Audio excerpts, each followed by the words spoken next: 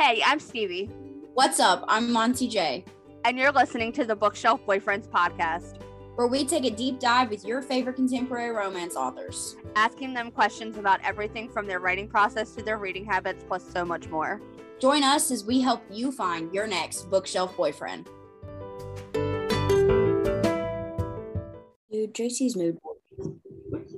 What's up, bookworms? It's your host, Stevie. I'm back. Stevie is back. She's back, babies. And I'm negative for COVID as of right now. What's up, guys? It's MJ. Hope everybody's having a lovely Thursday. Super excited to be here. I'm tired. These morning ones get me, dude. Yeah, I don't like mornings. Also, since my intro didn't record last time, I'm going to repeat softly what I said in the last one. If you are from the southern area, MJ's going to be in NOLA in June at Romancing NOLA. You can go check on my Facebook to go get tickets and come see me. My signed paperbacks are going to be at a discount price. I want to see everybody's beautiful face. You may also see me. Possibly may see Stevie. If you don't see Stevie, then you're probably going to see my friend Hannah, who has no idea what the fuck she's doing, but is going to attempt to pretend. It's fine. She's going to be a stand-in Stevie while she's there. I'll teach her everything she knows. You mean everything you know? I meant to say everything she needs to know. Oh, okay. I was like, what the fuck is he talking about? But yeah, so that's exciting. What else? Have you read anything good, Stevie? What's going on in the book world? Not much, to be honest. I think I haven't really been reading, to be honest. I'm in a big hardcore slump. So if anybody has any book recommendations, please send them my way. I should just be able to look at my damn spreadsheet I made. But nah. Vicky James, who we had on the podcast yesterday, who I love and adore. I love her British little accent so much. She had her cover reveal today for the Bad Wedding Day. And dude, I'm so excited for this. That cover is fucking hot. Arm porn for days. Oh my God, it's gorgeous. When she sent that, I was like, I need to read that. Have you seen the full wrap? Yes, she sent it in the group chat the night before. The little clicking of the glasses on the back of it is so it's really pretty. Good. Oh, you know what released today? What? I'm gonna need to look up the title because I'm a horrible friend to this person. Just kidding. She knows I'm not a horrible friend to her. She's actually a really good friend of ours. And that is Jay Sterling. Oh! Her book. I'm gonna go download. Kissing My Coworker is out now. It is live. One second. I'm gonna go download. I'm not sure if it's on Kindle Unlimited yet, but it is out. I bought it. Also, our guests today are here, and we're getting ready to switch over to them. We're so excited to have them. It's going to be amazing. So much. We're back to having more than two people on here, and I think the one episode we did, we had 6 of us on here, and that was pretty chaotic. So, Jesus, Lord help us. So we're excited. It's going to be fun. Oh, they disappeared again. Okay. Well, we're going to figure this out. We will hop on over there, though. Yeah, we'll see you. We'll be back in a jiffy. Thank you so much for joining us on the Bookshelf Boyfriends podcast. Max Monroe, welcome, the dynamic duo. Thank you for coming. Hi, we're so excited to be here. Hi. We're excited. I'm glad. I like to kick things off with like the most stereotypical icebreaker ever. How is the weather where you're at? Well, it is kind of dreary out, but it is like, I think it's like 60 degrees by me. I'm in Cincinnati, Ohio. I was going to say. Yes, warm, very warm for December. It is like 70 degrees And yeah, I mean, it's raining. It's gonna rain more the next couple of days, but other than that, it's good. It's funny that you said that's like your stereotypical icebreaker, because I was a meteorologist before I was a writer. So right on target. That's your go-to line too. Yeah. I love that. I didn't know that you were from Cincinnati. That's awesome. I love Cincinnati. I have family up there. That's like one of my favorite, that's one of my favorite places to be. I love it. That means you, oh my God, wait. I have a very serious question for you. Oh God, here she goes. This is either like, so I have this theory, okay, about this question. Do you like Skyline? Yeah, I do. Yeah, I do like Skyline. Okay, cool. Because listen, I have a theory that, well, it usually proves itself right. But people who live in Cincinnati do not like Skyline. People who visit Cincinnati love Skyline. Okay. Okay. I love Skyline. Okay. Well, I don't like go get it all the time. Like, yeah, I think I used to eat it a lot more when I was like younger and in my 20s. But once I hit my 30s, it's a little rough on you. You know what I mean? Yeah. So I don't eat it as much. But I mean, I do like it. I'll eat it. That's how I feel about Taco Bell. I ate a lot of that when I was in my 20s, but now I'm like, nope. Yes. I just had like a memory flashback. My dad and I, when we would drive up there, that was all we would eat. And then like on the way back, we would grab like 5 conies for the ride back home. Right. I loved that place. I don't even care. And their hot sauce is superior. I don't even give a shit. I love that stuff. Anyways, that was coming from this person that's still in her early 20s. Shut up. Do people send you stuff? Like, huh? I mean, I could always send you, they sell the cans and the hot sauce and stuff in the store. Oh, I already got it. We already do that. See, like when I go do that? Okay. So I live a distance from him now. So when we go visit for holidays, I bring it or he has it, and we'll like spend like we'll do like the conies, or like we'll do like the 3-way. And when I say a 3-way, I don't mean like sexual. Oh my God. It's the name of the food on the menu. I can't help it. Yes. Yeah. So we do that. I mean, we are in the book world. That could have went down a wrong turn. No, yeah, absolutely. Could have been like, hey, we're talking about something else now. Yeah, I thought maybe we'd taken a left-hand beer. No. A 3-way is just the name of like an item on the menu. It's like noodles, cheese, and chili. And I know that sounds so weird, but it's actually delicious. Really good. Yeah. All right. So now that I've gotten that out of the way, we're going to jump into questions about your guys' books, which we're super excited to chat about. And we're going to kick things off with the bet, which is the Winslow Brothers book number uno. Mm-hmm. Okay. So you two are known for hilarious, yummy billionaire romances. When you decided to write together, how did you decide what types of books you wanted to write and kind of like the trope genre you were going for? Ooh, I think that just kind of came naturally, don't you? So what I remember now, that's the problem, is our memories are like, not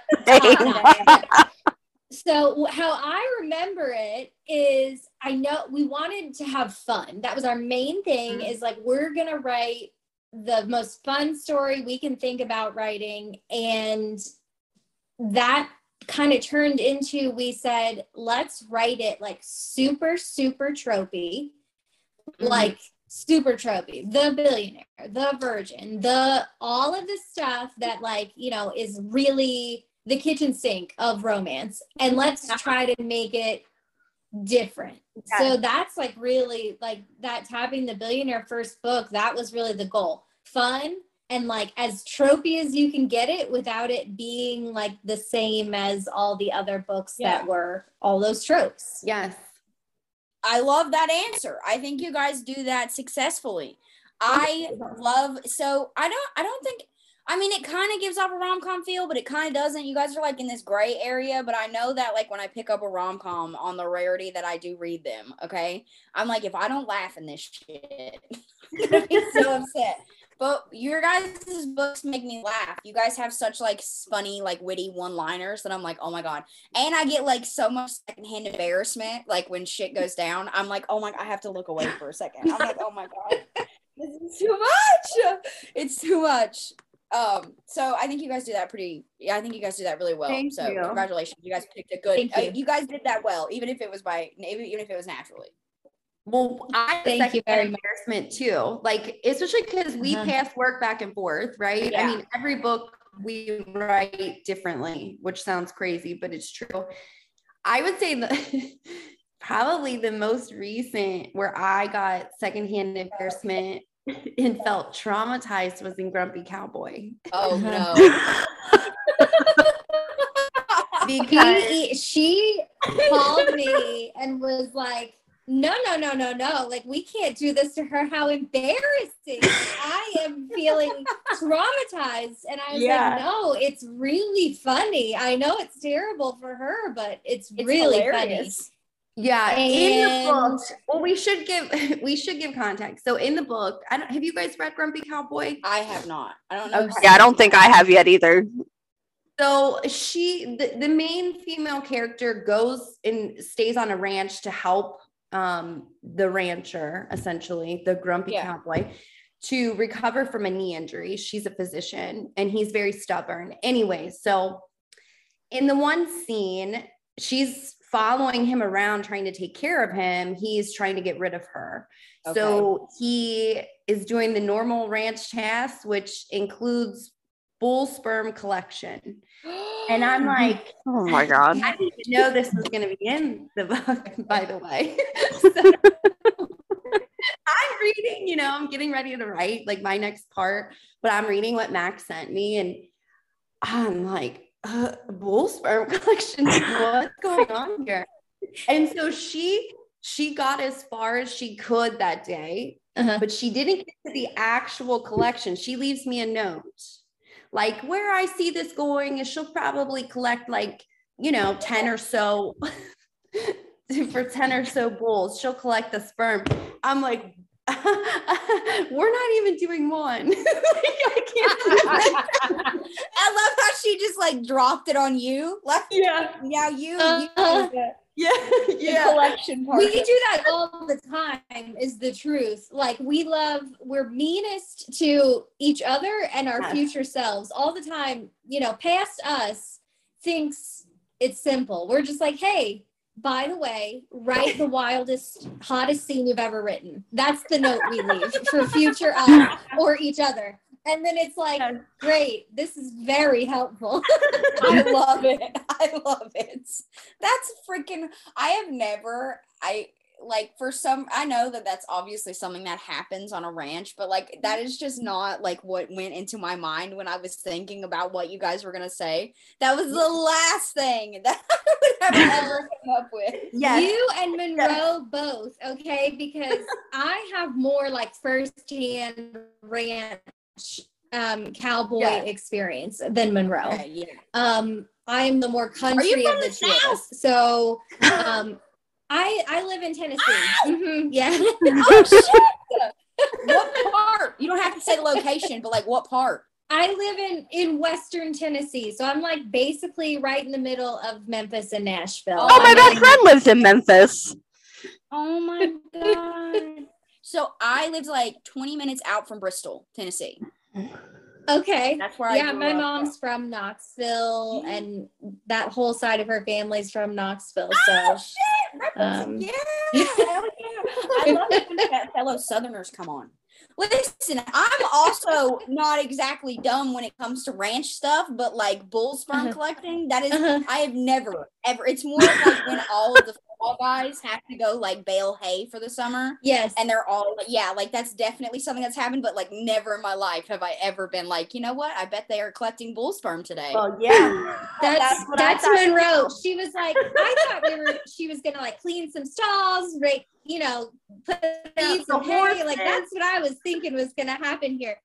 So I of course, after the trauma, I couldn't help myself. I was like, so I should leave out the castration scene that I had in mind for the future, which I did not. I was not planning to write a castration scene, but I loved it. She was so traumatized. I was like, oh, I should leave that out then, or I love this. This is amazing. This is amazing.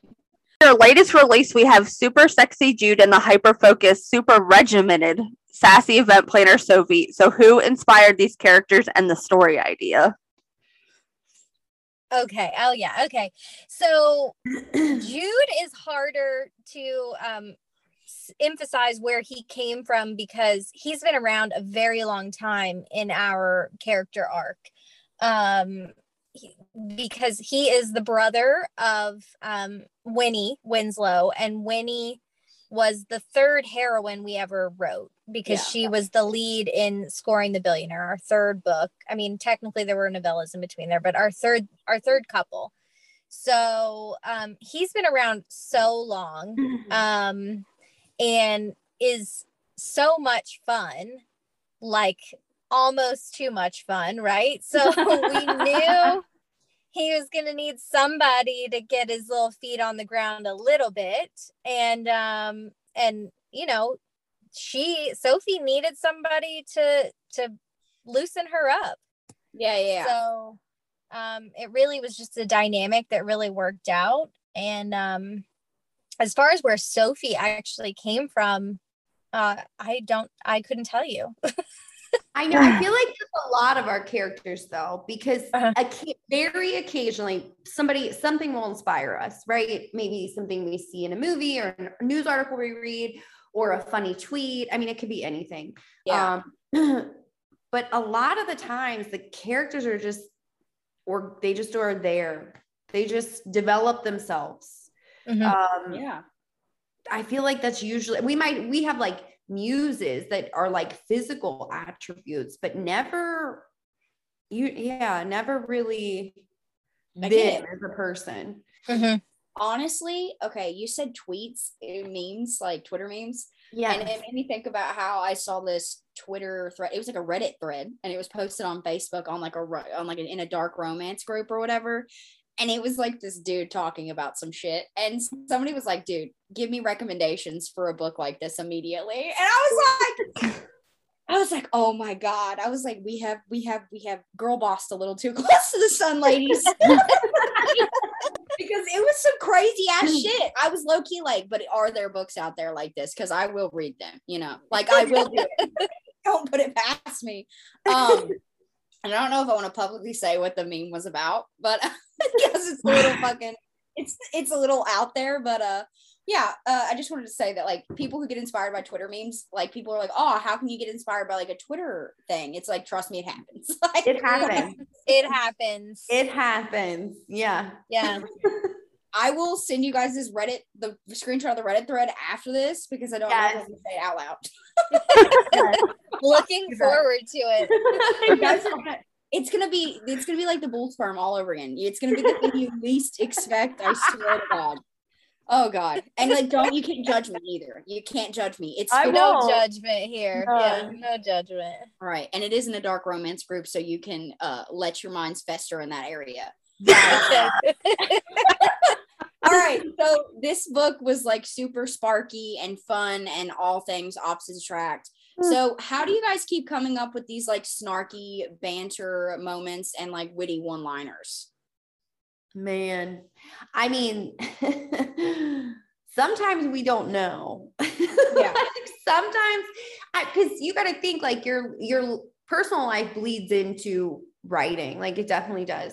So sometimes it's not as easy and doesn't come as naturally. It takes a little more work when it's like 2020 in the middle of a pandemic and not the easiest. But I feel like we play off of each other really well. So if I write something and say it's like almost there, but I just a little bit missed the mark, a lot of times Max will go in and hit the mark. So I think that probably is why, because we've got two brains who have the same humor.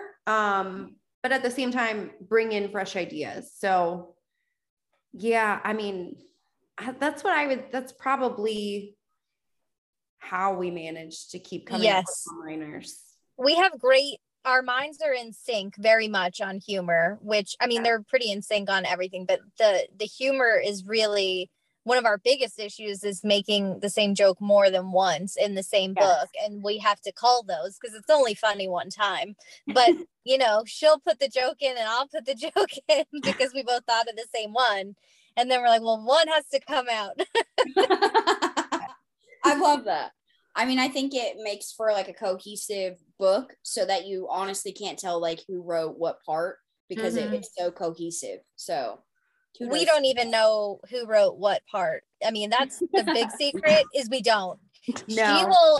She will call me up and be like, I was laughing so hard at this part. Okay. Like, and she'll read it to me and I'll be like, you wrote that. And she'll be like, no. You did. You must have written this. And I'm like, no, you wrote it. But like, we have no idea. No. I honestly can't tell who wrote what most of the time. I love that. Then that's a successful partnership. That's a successful duo book writing, period. We would agree. I mean, I think especially writers that are thinking about co-authoring a book with somebody else, whether it's their best friend or just another writer. I mean, the biggest advice I think really has to do with you can't have an ego. And when you're both working on a book, like you should always realize that if who you're writing the book with, if they go in and change something that you wrote, the end goal is to make it better. So you should never take anything personally. And that's I think probably the most important thing of how we always manage to, you know, write books together and work well together. Yeah. I won't say it's an ego. I feel like all artists at some point have some form of ego that they have to check, you know. I feel like that just comes with the trade, right? But I have control issues. I guess she does. So I don't know if I'll ever be able to like co-write with somebody, but I do have a friend of mine who writes female, and we were talking about like writing a book together, and I was like, yeah, you write one POV, I'll write the other POV. Like, you take one character, I'll take the other, because that way I feel like I have total control over like this character's like backstory and their person. And I was like, I don't think we can do this because I feel like I have so much. I don't think I could relinquish any of the control. Try being her PA because she doesn't like relinquishing that control either. It's just listen, TikTok, it explains everything to me now, honestly, apparently. But like apparently it stems from some type of childhood trauma that I've dealt with. According to TikTok, everything does. We've all been traumatized, I guess. Well, I mean, it makes like I did have like a very like troubled childhood growing up. My parents weren't exactly super reliable, and I'm the oldest of like 5 siblings. So I was like, oh, so that's why I feel the need to like overcompensate and control everything in my life. And it's just like, it's not that I don't trust people, but it's like I don't trust people. And it's yourself. You trust yourself more than everybody else. Exactly. So it's like, I'm so sorry, but I don't think I'll ever be in the running to ever be a co-author ever. And you know, that's okay with me. That's okay. It is okay. You know yourself, and that's important because it does take, you have to relinquish control. I mean, even if we write, you know, opposing POVs, we're in everything, you know, just because she wrote a chapter doesn't mean I'm not in it. I will be in it, and I will probably change things, and same the other way around. So yeah. And I think it's like less about them changing it. Like, I mean, if you want to like change, like if you think this dialogue needs a better wordage or something like that, I think that's okay.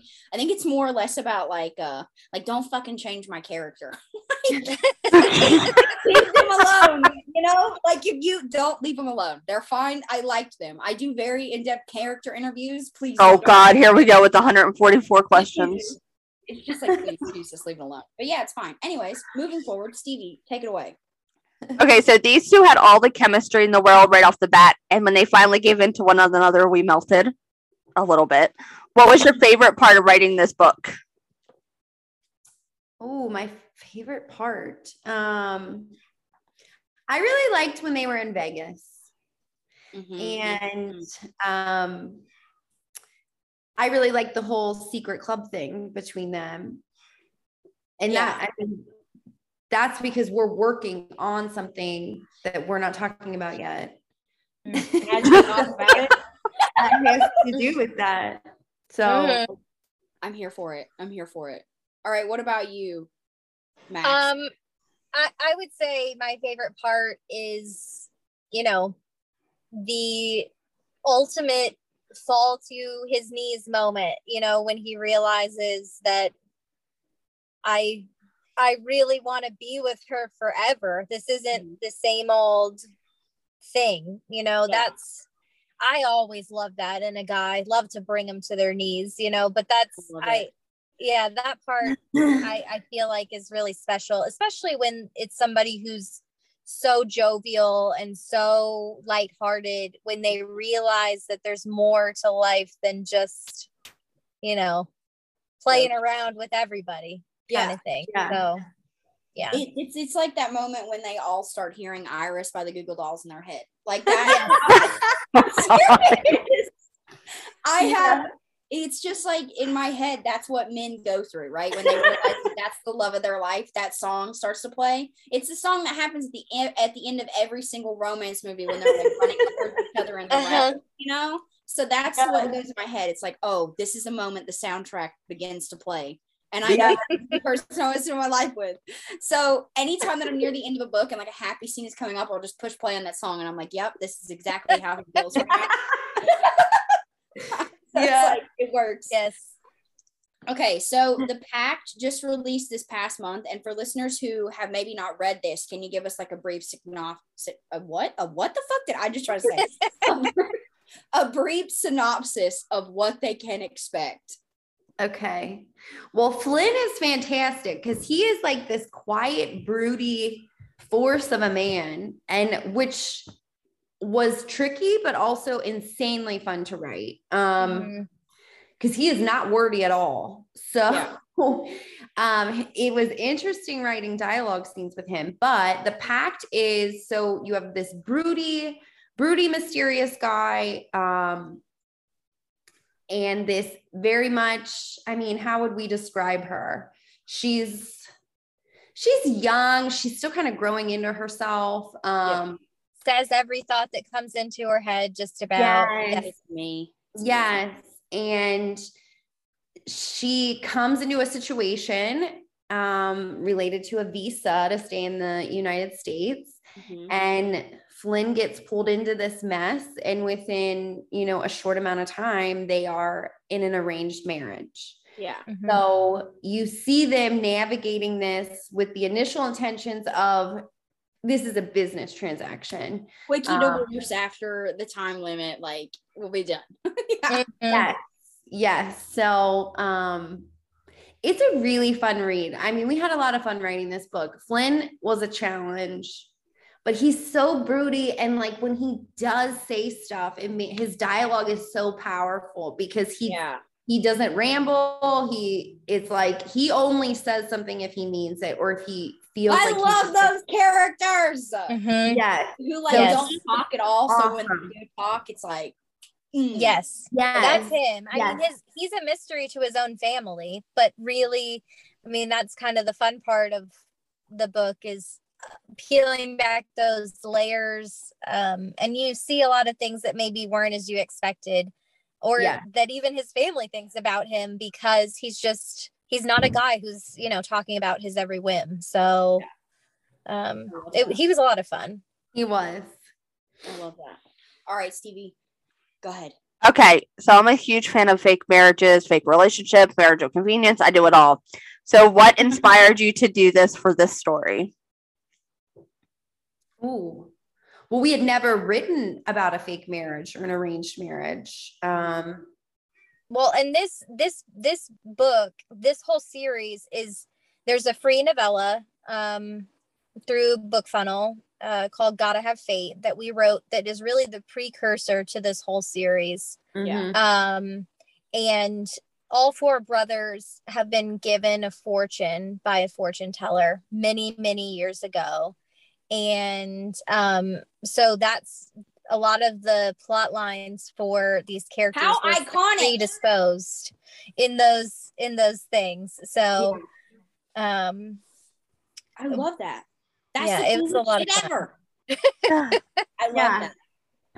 So we have two more brothers.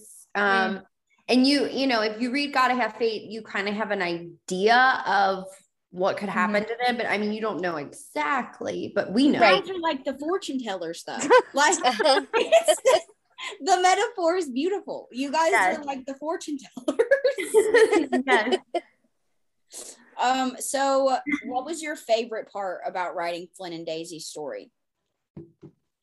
I really just think Flynn being so broody and like the silent type. I mean, man, the last male character that we wrote like him, I mean, I would say Wes from the Billionaire Bad Boys is very a silent type, but he's got Thatch to interact with him in a lot of scenes, and Thatch would make anybody talk, even if it's out of irritation or annoyance. So it was really fun writing this broody, silent guy who, you know, is just like on the inside is just this like soft-hearted, like bear. Like it just, that was probably my favorite. And very, very dirty talking. Yeah. They always are. Very. They always are, because they're all in their head all the time. They have time to come up with that shit. Yes. I love it. I literally love it. All right, Stevie, ask your question that everybody hates. Yes, this is our favorite question, but everybody hates it. And it's okay if you don't have an answer to it. Okay. So, in this series, if it was to be made a TV or movie, who would you cast as the roles of the couples? Okay. Everybody hates this question. Oh my God, you should. We just did the we just had on Tia Louise, KK Allen, Candy Steiner, and Harlow Ray for the Bayside Heroes, and they hate us. They really do hate us sometimes. I will say that we had Vicky James on yesterday, and she knew, bro. She had a list. She was like, I got these things. And I was like, wow. Yes. I was like, cool. Man. We need a hot tub time machine to cast this series, because Jude, we picture him as like young Brad Pitt. If you've ever seen the movie Meet Joe Black, okay, so when he's not deaf, obviously, because but when he's like, you know, young and really jovial, that's very Jude-esque, and the appearance is very Jude-esque. My heart. Yes. So JJ from that new series, what is it? That new TV show on Netflix. What is it called? You got John B and the dude and their Outer Banks. The Outer Banks. JJ from the Outer Banks. I haven't seen it. I haven't either. He gives off a very young Brad Pitt vibe. Okay, so now I'm very curious. So sure, him. And you know, also we also say, as Monroe would say, someone famous. Someone famous. Someone famous. Someone really famous. That works. Obviously, it'll be a big, huge movie. Yeah, I get it. Yeah. I'll be honest with you, anytime that I see the word Jude, and I'm not mad at it. I'm not mad at it because I love this man. Every single time that I see the name Jude, the only person I can picture in my head is Jude Law. Yeah. And I'll just age him to the qualifications of the book, right? And it's like, because I love Jude Law. That works. He works. Yeah, he's got a vibe. Yeah. Yeah. I can't. Who did we think of for Flynn? Okay, so this was again very esque. We said James Franco vibe, but like, you know, taller, a little bit darker, hair and everything. But that's that edge that he's James edgy. Franco that James Franco has. Yeah. Yeah, that is what we said. I can't remember the girls though. Sophie, well, she's a twin. We did have twins. Yeah, they're like I don't know though. I don't even know their names right now, thinking back on it. No, seriously, I don't. But they were like, I wonder if I can find it, because the only two twins I can think of that are famous are Emily, the Olsen twins. Those are the only people that come to my mind when I think of twins in Hollywood. These are like, I think they're models, so they're not like, instant name recognition. I mean, for the most part, but let me see. I have the one Instagram. Yeah, I can't remember. I think of like a brooding hero. It does not matter who it is. It's like Henry Cavill's in my head every time. Oh yeah. Well, she's obsessed with him. I love he can definitely be a go-to. Well, and he has been for us, like on other books. So we try to keep. He could be like a mini of our characters, to be honest. I mean, because we would definitely sign up, Henry. Yeah, we'll do it. I love him. No, I'm gonna complain if he's in the movie. No. Did you find that on Instagram? No. Their last name is Herbert, and they're twins.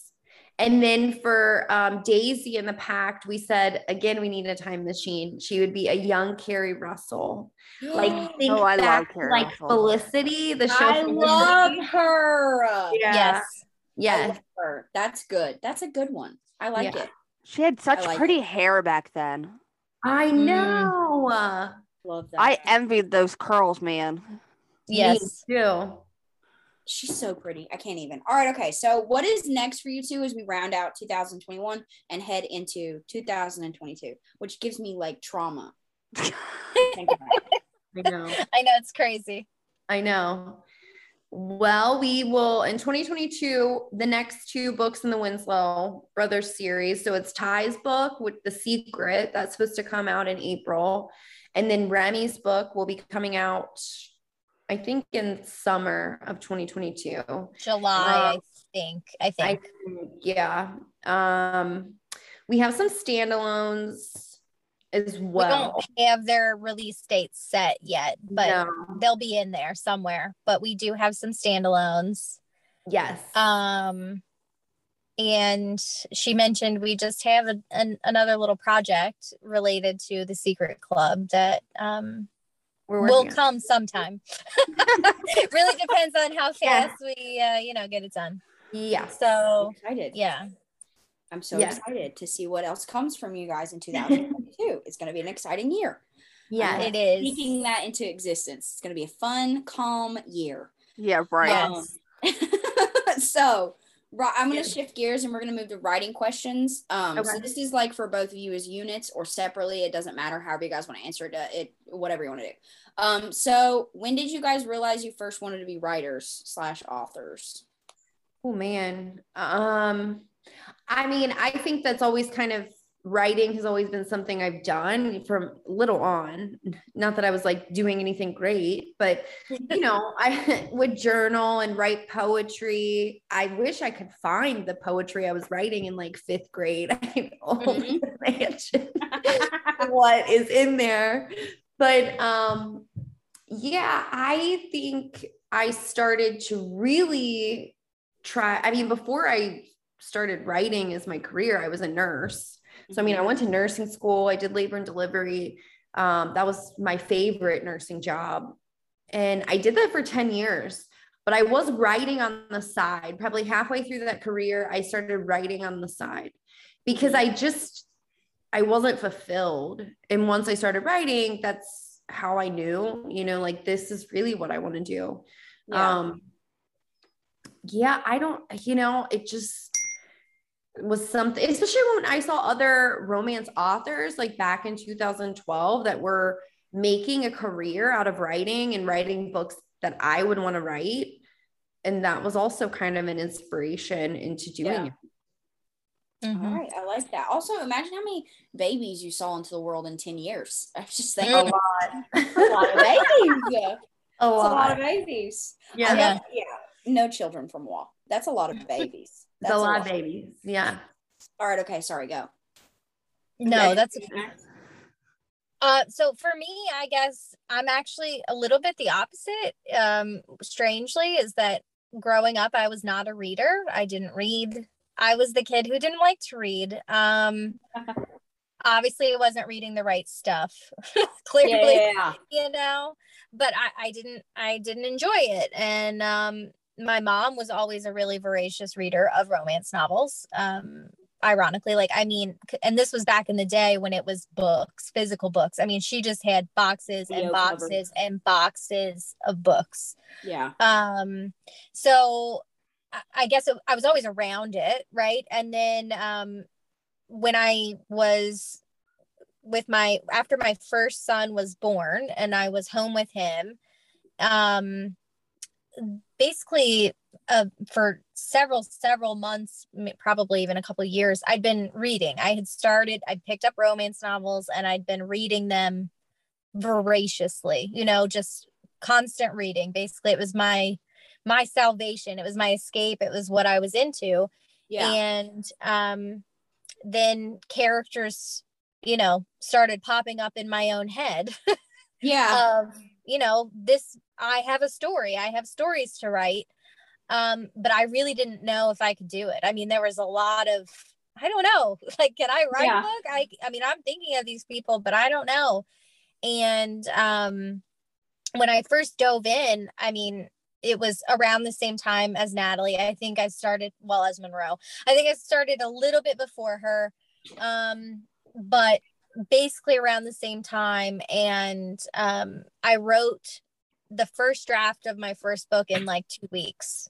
Yeah. And I was like, okay, like I can put a story together, like I can do it. So not that I, you know, would encourage anyone to read that book. That book's pulled down. But you know, so many books later, and it became not only what I was able to do, but what I was driven to do. Constantly people talking to me, and, you know, I've got to do this. This is basically, there's no other choice but to put this down on paper, kind of thing. Mm-hmm. So, and then, you know, Monroe and I, we decided to write together, and that's when things really got hot and heavy. Yeah. Hot and heavy. I love that. I love when like authors talk about like the first books they ever wrote, and they're like, God, that's in the vault. That's staying in the vault. That'll never leave the vault ever. Yes. I literally have like fan fiction on Wattpad that's like unpublished, like in the little drive or whatever. And I'm like, God bless if this ever saw the light of day. Oh my God. I would, Jesus Christ. But yeah, fan fiction is like I feel like it's either, a lot of people were like inspired by like 50 Shades and like Twilight, and I like to see like the people, like different people's answers of like why they decided that they, like that moment when they were reading or doing something, they're like, I could fucking do this. I could do this, you know? Yeah. So like I like those. Those are my favorite stories. So are you guys like plotters, pantsers, or like somewhere in between, like with a planter moment, or what? I would say somewhere in between. I mean, we know we always go into a book knowing our characters, the foundation of them, right? And kind of what we want, the changes we want to see them go through. But in terms of how we get them there, it depends on the book. Pretty loosey-goosey until it's not. That's the funny part is like, we do not start an outline, you know, pages ahead of time. That's not us at all. We know the characters, we know like point A and, you know, maybe B and C, and then the final point kind of thing. We know a little bit, but then we just start writing and let them kind of take us where they're taking us. And then eventually we hit a point where then we're like, okay, we have to nail down exactly what happens from here, kind of thing. And then we do a loose plot of it out, but that does include notes like we spoke of before that say like wild night. So make it fun. Yes, a date night that shows them really connecting, and it's like what the fuck am I gonna do with this? My life. I feel like this is me writing notes to myself at like 12 at midnight, like right before I go to bed, like, getting ready to go to sleep, and I'm like, okay, this is what I need to do for tomorrow. And it's like, write a connection scene. What the fuck was I trying to tell myself? Like, what? You always think it's great in the middle of the night. Like, this is brilliant. And then I read it in the morning and it's like, they love muffins and they eat muffin tops together. And I'm like, that's the scene? You know, great. That's it. That's what thank I you came for up with. Thank you for that one. That's lovely. I love it. That's me. All right. So do you guys have any like interesting writing quirks when you sit down to write? Like, do you have to be like eating a certain snack food or like wearing a pair of socks or something weird? Mm-hmm. I think my interesting quirk is probably that almost every book has a new spot in my house that I get the most writing done. Yeah. In the summer, it's always outside. Mm-hmm. And in the winter, it's inside, obviously, because I don't like the cold. But it could be in my office, but I might just like switch my desk around or sit in another spot. But yeah, every book, there's a magic spot. You're going to get to a point where you're just like shifting your desk like 2 inches. You're like, okay, this is the spot this time. Yes. Yeah. Well, we recently we bought a house, so we moved. So I've got a whole house that I can explore. Do this. But in the bathroom, just like typing away. I used to have this, we used to have like this really deep bathtub, right? In like our spare bedroom bathroom. It was like bigger. I used to like put pillows in that thing and just like sit in it and just be like, yeah, this is the vibe. This is right to write at. There's always a magic spot. And it usually takes me a little bit to find it. But then once I find it, I'm like, I can't, it has to be there. It has to be there. I agree. I would say my quirk is I usually write in my office, but I think that stems from like I have a toddler at home, and so like best idea is to be in the office and lock the door. Their little hands like underneath the door, just like, Mom. But my quirk is that I always have movies on. I have a TV in my office, and I always watch movies while I'm writing. I don't watch them. That's really the wrong word to use. They play in the background. But every book gets like a vibe. Like there's maybe 1 or 2 movies, and they literally play on repeat the entire time I'm writing the book. And what I would say makes it the quirkiest is they're not always related to the book, like, but they usually have a theme of some sort. Oh shit. So for one book, and I can't even remember which book it was, but it was, if you've seen Hidden Figures, the movie, and The Martian, space. It was space. Space was playing all the time. It was all about space. I love it. And the book had nothing to do with space, but it was just like it just gave me the right mood, and like everything about the background noise was right. And so those space movies played in my office for weeks and weeks and weeks. It was, a showing 4 times a day kind of thing. Well, because of The Martian, I thought we had already been on Mars. Like because my kid, like this was last year, my son was like talking about how, how kids do. He's 11 now, but he was like 9 or 10 then. And we were talking about space, and he said he wants to be the first person on Mars. And I said, oh, I'm sorry, buddy, it's already been done. And my husband's like, what? Do you mean Matt Damon? I'm like, oh, that was a movie. I love that. I love that so much. Oh my God. I get distracted watching movies. So like I used to like have them in the background, but I get so distracted. I'm like, oh, Channing Tatum. And I'll like watch like the television instead of like what I'm supposed to do. So now I just listen to the soundtracks on Spotify. There you go. I found the kind of soundtracks. Takes me forever to find the right one though. Like the one that is just like right now I'm listening to the Final Destination soundtrack, okay, which sounds very, very ominous, and it is. It's fantastic. She's writing dark romance, so let's preface this. That's why she's listening to series. That makes sense. Yeah, so like I'm listening to like the Final Destination soundtrack this time, and like I literally have a bookmark on my computer where it's like top 50 all time horror movie soundtracks. Yeah. And I'll just like go through and like listen to them. I'm like, is this the vibe? Is this what we're going for? You know, like you have like The Exorcist and like Halloween and yada yada yada. And it's like, this is nice. This is nice. You know, if anybody ever like walked into my house and like went on my computer, they're gonna be like, what in the fuck are you doing? All right, I have two things to add to this. One is a question for everybody, right? Okay. Final Destination, when you hear that movie, what visual Logs. do you Yes! Logs. Yeah. Logs every time. Logs. Yeah.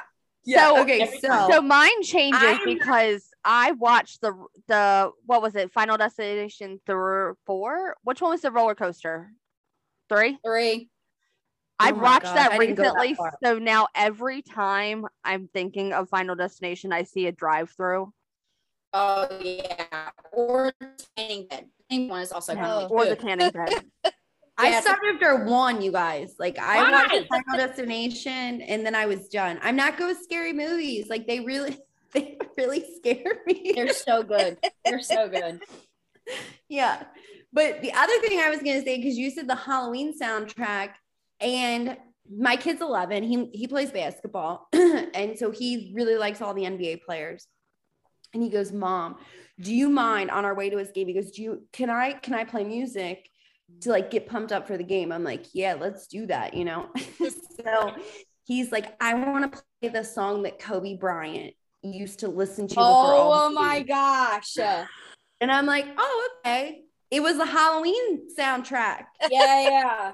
Over. And he goes, I've got it. It's on an hour loop, so it should last until we get to the game. That's what I listened to the whole 30-minute drive. I love that. I love your kid. That's epic.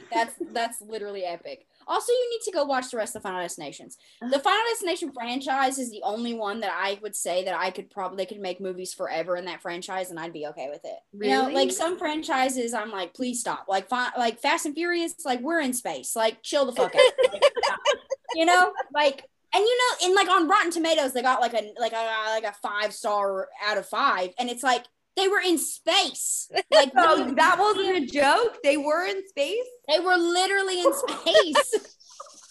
It's just like we've surpassed like cool driving and drifting and made it to like superhuman abilities. Like Vin Diesel like jumped across like the San Francisco Bridge to like a fucking landing and survived. Like landed on the glass of the car, saving Letty, and lived. Not a scratch on him. I was like, you're fucking shitting me. Like, get out of here. And so Final Destination is the only franchise that I'd say that if they kept making movies, which they're not going to because they wrapped it up in the 5th one. But if they kept making them, I'd be like, fuck yeah, I want to know. I mean, can we get a next gen again? We could possibly die, you know? I just think the plot of it is so cool. Like, that somebody sees death and then you have to like, and it's inevitable, right? You start the movie and you're like, bitch, I know every one of y'all are gonna die. It's like, it doesn't matter what you try to do. It doesn't matter if you try to have somebody have a baby or you try to kill somebody to take their spot, you're dead. You're all dying. So I love those movies. They're so good. But I will say, yeah, log truck, definitely. Anytime I'm behind one on the interstate, I'm like, fuck that. No, thank you. Me too. Every time. I'm like, no. I've seen how this goes down. Yeah. It's like, you're like, I will not be this smart. It's the only time that I'm like, God, I don't need AC/DC's Highway to Hell coming on the radio right now. Like, you know, like I turn the radio off. I'm like just driving past it. Like, please don't let this happen to me. Lord. Yeah. So it's just, yeah. But yeah, you need to watch them. They're really good. They're super good movies. All right. And they get better as they go. So what is the weirdest thing that you guys have ever had to Google for a book? Bull sperm collection. Why do you act like that's ooh, I don't know. We don't write a lot. Because there's been a lot of stuff that I've Googled for books, and I don't even, that's history. That's between, God and the internet. Okay. Because I can't go back to some of the things that I've Googled for books. Yeah. There's been a lot. There's probably other stuff. Listen, that's certainly on there. Yeah. The bull sperm is definitely up there with Rachel and Kate Rachel Lee and Sarah Kate. when they were on here and they were talking about how they Googled if you could use butter as a lubricant. They were writing, and I was like, context, please, God. And they were writing a reverse harem sex scene on like a really sturdy kitchen table. And they were like, what's something that's like kitchen? We could just get it. Were they okay? I have to know. The sick, twisted part of me needs to know. Is it like they take a knife and cut off like a pat of butter, or are we talking like corn on the cob style?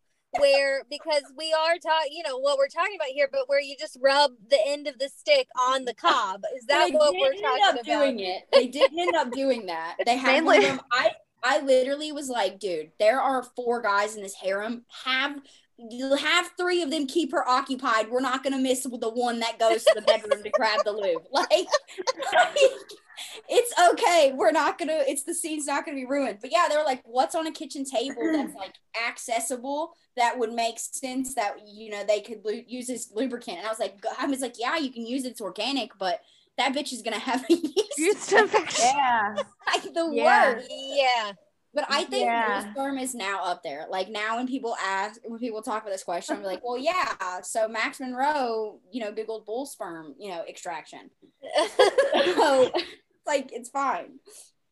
All right. So Stevie, it's fine. I mean, shit that, I can't even say anything. The shit I Google for books is like, I'm on an FBI watch list. Like I believe, we were talking about conspiracy theories. I believe that there's a CIA agent. Everybody has one. Mine's assigned. So he's like listening to me right now, and he's like, "Please shut the fuck up. Stop talking about me." But he definitely has me on a watch list. Like he knows that if something sketchy's going down, he's like, "She did it. I know she did it." Like like it's her. So she's had to Google how to put dead bodies down toilets. I didn't Google that. I asked somebody about that. I Googled about the pig thing, but they did not give me a specific time frame or body size portion. And I wanted it to be realistic. Eating, I feel like feeding people to pigs, like hogs, right? Super good way to get rid of people. However, there are too many variables, right? Like how many pigs do I need? How big do the pigs need to be? What if they get full? What if they get full? What is it like? What if halfway through the body's just laying there? I can't have that happen. No. I'm just gonna walk by, Like it's just too many variables to rely on the pig. So we flushed them down the toilet, but it's fine. Anyways, so Stevie, take it away with reading questions. Okay. So what book has your favorite cover? Now this can be any of yours or somebody else's.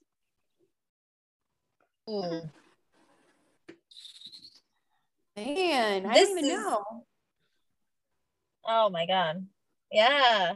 Do you have an answer? I hope you do.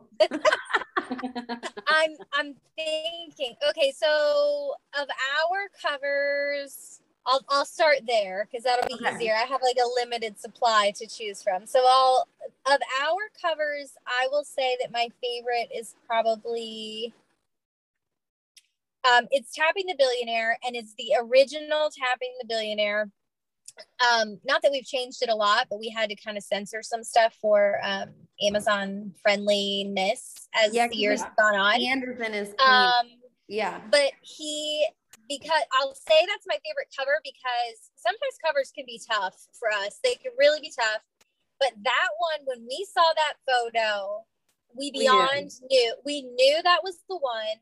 Yeah. It was literally titled, the photographer titled it Junk Grab. And he had his hand in his underwear grabbing his junk, and he was laughing. And at the time, laughter photos were so hard to come by. Like people were not putting guys laughing out there. Like it was the serious, the stern face, the brood, and so we knew immediately. And so to this day, I would say that's still my favorite, just because it was like so organically like, yes, that's the photo, his laugh and the grabbing the junk. And it was perfect. We want a guy laughing, grabbing his junk. That's it. I love it. Yes. Yeah. No, I think that's a good answer. Because I like a lot of our covers. Like Single Dancing Juliet is I really love that cover. But I think you're right. The cover that felt the most magical, and it probably was also because it was the first book we wrote together, was Tapping the Billionaire. I love that. All right. Continue. Okay, so what attracts you to a book? The cover, the blurb, a recommendation, or the title? Ooh, any of the above, literally. Yeah. It could be literally any of the above, because sometimes, just like everybody else, I'll have go-to authors that I know, are going to make me feel. I'm going to read them like it's easy reading. I'm not going to have to work to do it because I know their style and it's easy to read. Yeah. I know they're going to make me laugh, or I know they're going to do something I don't expect, right? Like there's authors that I would go to because I know they're going to make me feel good. But there's also times 100% where I'm like, that cover's undeniable. I'm going to have to read that book. Same with the blurb of like, that's genius. Wish we'd thought of it. Not like in a jealous way, but in a like, man, that was smart way, like loving it. Yeah. Gonna have to read that book. And also, I mean, I would say recommendations is probably the least that I take, just because, just like everything else, I feel like people really do have very personal, specific tastes, and unless it's from somebody who I know has the same vibe as me, and like, yes, she loved it, I'm gonna love it. Like, I feel like I can't recommend you books. Like, I feel like what I would recommend you is not gonna be what you like. Well, but like that's the weird thing too, because I like so many different things. It just depends on, and I think this happens for like readers with our books or with anybody's books all the time, is it's so dependent on your current mood, right? Yeah. So like if I am I'm like in the dumps, I need rom-com, and I try to read something that's like super serious, it's not going to be for me. But if I'm like, no, I'm ready to like read some shit, like I want to see like some twisted stuff, and I'm in the mood for that, then that's what's going to vibe with me. So I'm definitely a mood reader. It depends on what my mood is of what's going to work for me. Me too. My thing, I guess the thing that probably draws me the most to like getting a new book is something in the blurb, or something that they did word wise with marketing that just like grabs me. Yeah. That's probably the number one thing that will catch my attention. But anything can catch my attention. I mean, it's a really great cover or really cool title. But it's usually the words and how they're marketing it in the blurb that will grab me. Mm-hmm. Yep. I agree. I feel like that's how MJ and I are. I can't recommend her books because we're on two opposite sides of the spectrum. Mm-hmm. Whereas I love Secret Babies and she loves dark romance. Yeah. I don't like Secret Babies. It's just, you will literally look them up. You'll be like, anybody got recommendations for Secret Babies? And I'm like, that is the last one that I'm going to seek out. Into, like, if it shows up in a book, right? Like if it's a trope in a book that I read, it's not like I'm like, ew, putting it down, No, like it's right. Like I'm like that. But it's also not like CV's not going to type in reverse harem recommendations. Right. Like she's not going to do that either. And when the Knocked Up anthology came out, I'm like, you should read this anthology. And she's like, you're shitting me. Like, is there a reverse harem in there? And she was like, no. And I was there's like, an MM in the Knocked Up anthology. Like, I'll read it now. But I was going to say something and I fucking forgot what it was. Oh, reading. Okay. So I think that I'm also very much a mood reader. So I will, like, if I am on a rockstar romance kick, I'll read like 80 rockstar romances. Mm-hmm. Like, burnt out on that. Let's pick up a cowboy. 80 cowboy books. It's like, Jesus, I need to get my life together. It's just like, I'm in a hole of like Kindle Unlimited. Just keeps recommending me shit. Yeah, I do that though. I'm that way with food too though. Like I will be on a kick where I have the same breakfast every morning, and then I'm like, this breakfast is done. It's done. Last morning tastes like garbage. I do that with snacks. Like I literally have been on a kick of homemade Chex Mix. Yeah. It will be peanut butter pretzels. It's fine. I hyper fixate on food also, and my poor partner, Lord, When I'm hyperfixated on something for like dinner, especially because like a while ago, I was really into Thai food. Like that was what I wanted. I wanted pad Thai every single day of my life. And he was like, if I smell Thai food one more time in this house, I'm going to leave you. And I'm like, I'm so sorry. I'm so sorry. But I ordered it already. Love it. I get it. I think like I have like a hyperfixation personality, I think is what happens to me, because like even right now I'm in the same situation, but with Christmas movies. Like Home Alone's been on every night, and I've literally watched it every night. Like my husband's like, we're watching Home Alone again? And I'm like, of course it's on, so we're watching it. Now the real question is, have you watched the Netflix Christmas movies this season? I have not. Because Love Hard is so funny. Okay. Love Hard and Holiday. Holiday and Love Hard are absolutely hysterical. And we are currently, one of my authors is doing a movie night. We're doing 12 movies of Christmas. Okay. And we're doing watch parties on Teleparty, watching the Christmas movies on Netflix and Hulu and Disney Plus. Yeah. So tonight we're watching The Night Before Christmas, which is Vanessa Hudgens. Okay. Oh yeah. I literally the Love Hard is probably the only Christmas movie that I was like, yeah, I like this movie. You need to watch Holiday, because you would like Holiday.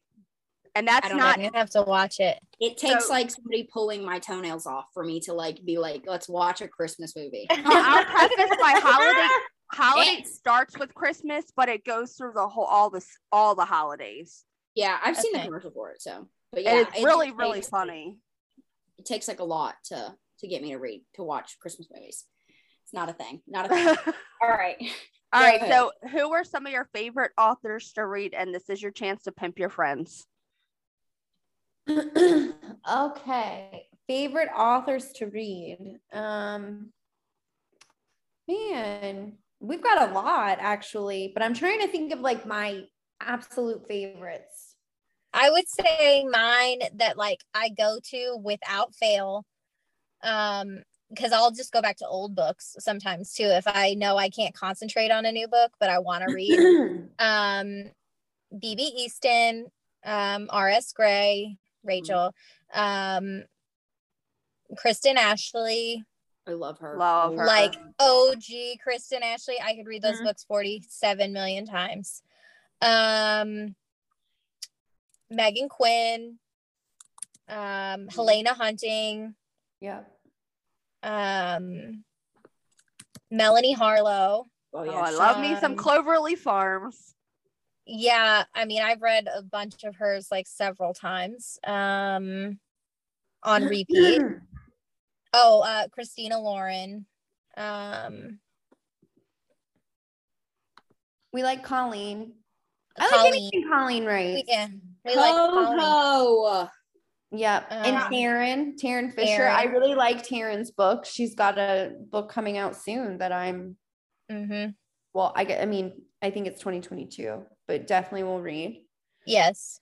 Colleen Hoover traumatized me. What did? Colleen Hoover. Like me and Kat traumatized her by making her read Colleen for the first time.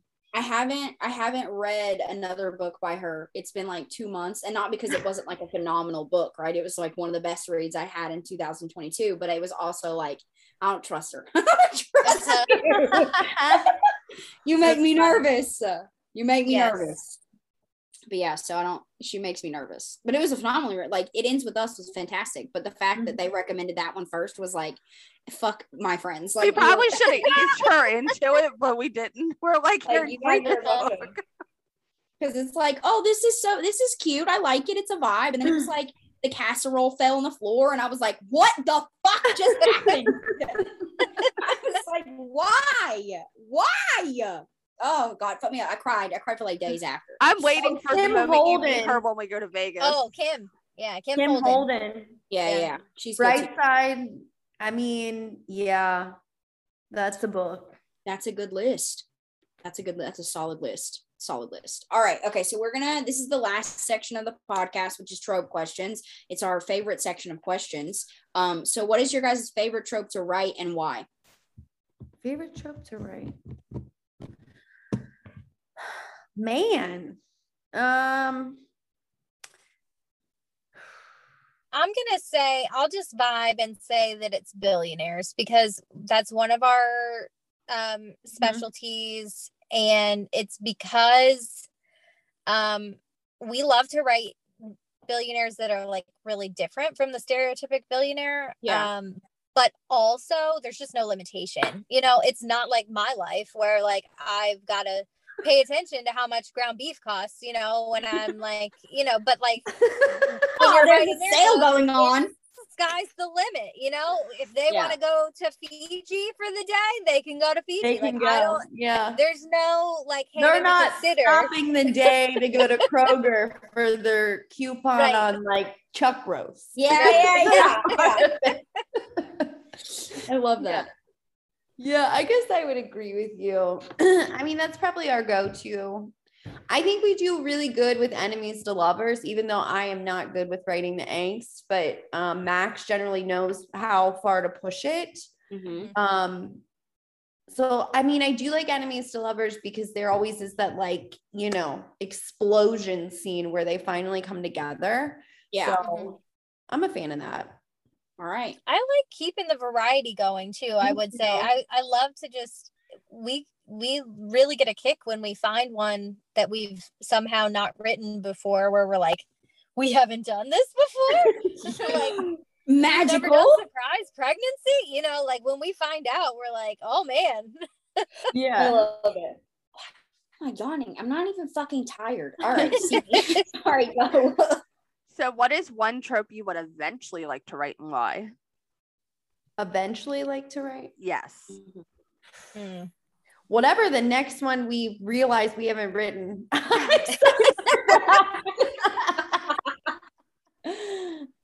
Yeah. Yeah. That's a good answer. All right, cool. That's like the first answer we've had like that. That's fine. I'll take that. I'll accept that as an answer. All right. So what is one trope you'll never write and why? Ooh. I mean, okay, so would like, I don't know, would cheating count as a trope? Like the love triangle? We're never going to do that because maybe like in private, a book that never like sees the light of day, maybe. I don't know. It's just not that it's all about the, you know, the readership, but our readership would be not loving that. They would be very upset. Yeah. If we wrote a love triangle with cheating and but we would read it. Like I have no issues reading that. Oh yeah, I'd read it all day long. Yeah, I'd read it all day long. Yeah. I thought the same thing when she asked that question, like we probably won't be writing love triangles with cheating. Listen, my one of my best friend Melissa, she is a hardcore reader also, and we met in like a mutual reader group or whatever. I literally read books first, and I'm like, it's Melissa proofed, and I'll send it to her and be like, read it, you'll like it. And what I mean by Melissa proofed is when the hero makes visual contact with that heroine, if he glances in the direction of another woman, she's out. She is outie. She's like, don't want that. Yeah, you know, like, and I don't give a shit. I don't care. Me neither. I'm like, give me the cheating ones. That's fine. Even if it's not cheating, like even if they're enemies to lovers and they met and they hate each other and then he like, you know, makes out with another girl. I don't give a shit. I don't care. Okay. Like I think love can be found in all kinds of sort of places in different ways. Right. But her, bro, if that shit happens, if I don't proof a book and I'm like, read this, you'll like it. And there's a scene in there where something like that happens. She's like, I hate you. I hate you. You ruined it. The book is awful. Don't ever recommend me another book ever again.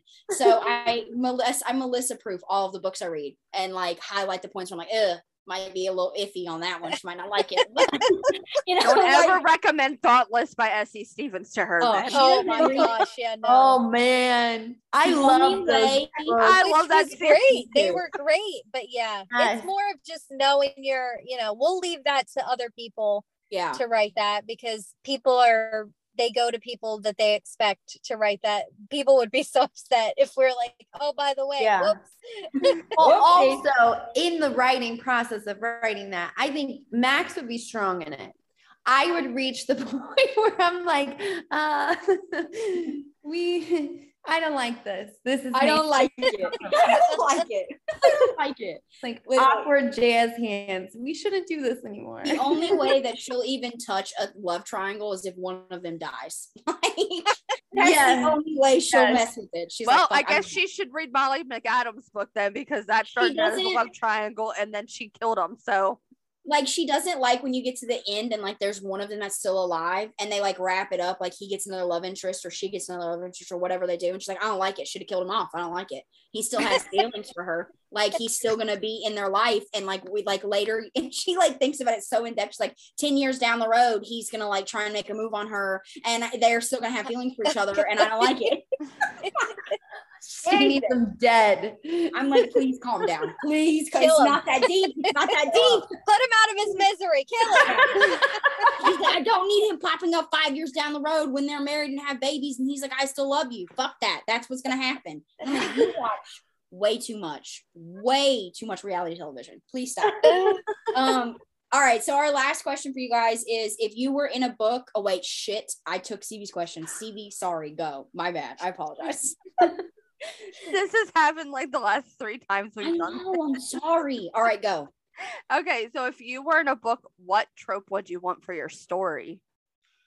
And this is negating your current life. Like, if you could restart life in any trope.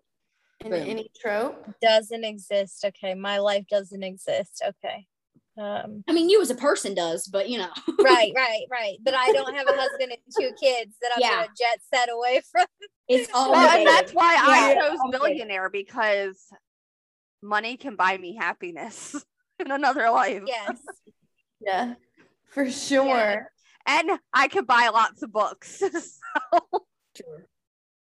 Man, I feel like I know yours, Monroe. I know it, I think. What is it? Musician / rock star. Probably, yeah. You would totally do that one. Yes. I can just see you in the crowd. They make eye contact. They're in love. Yeah. She would totally do that because she really has a connection with music and is really I could have grown up like in the 60s, 70s, where I could have been like a legit groupie, like Almost Famous with what is it, Penny, and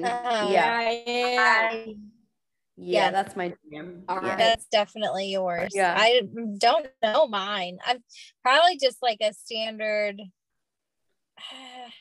I don't know. I either like a cowboy, like rancher, or a billionaire probably is where I would go. And like a billionaire rancher would be even better.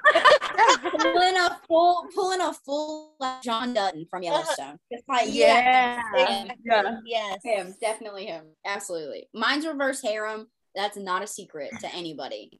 But that's okay, because I have like multiple personalities. I feel like I need multiple people to handle different portions of my life. So I think that would work for me. But that is our last question for you guys today. You guys have been so phenomenal. We want to thank you guys so much for coming on the podcast to chat with us. This is your chance to talk about if you have a book coming up or a sale or a cover reveal or anything new, and then let our listeners know where to find you. The floor is yours. Okay.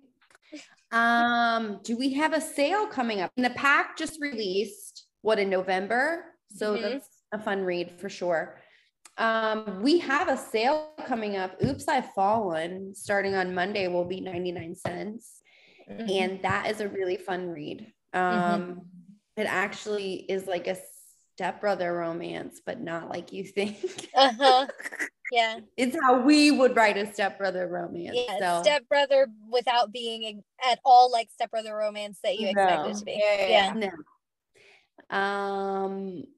Do you have anything else to add? I would say probably, if you haven't read the Winslow brothers, to dive into that, because the 3rd book is going to be coming in 2022. Yeah. Followed by the 4th book. We will have other books in there. But they should go to authormaxmonroe.com. Get the free novella. Yes. If you go to the suggested reading order page on our website, you will see a where you can click on the free novella and download it. It's called Gotta Have Fate, and that gives you the backstory on the fortune teller and their fortunes for all 4 brothers. I think that's the best way to dive into the Winslow brothers. Mm-hmm. I agree. All right. Well, thank you guys once again for like coming on and talking to us. You guys were great. And we hope to chat with you again soon. Yeah. Thank you. We had a blast. Thank you. Yes.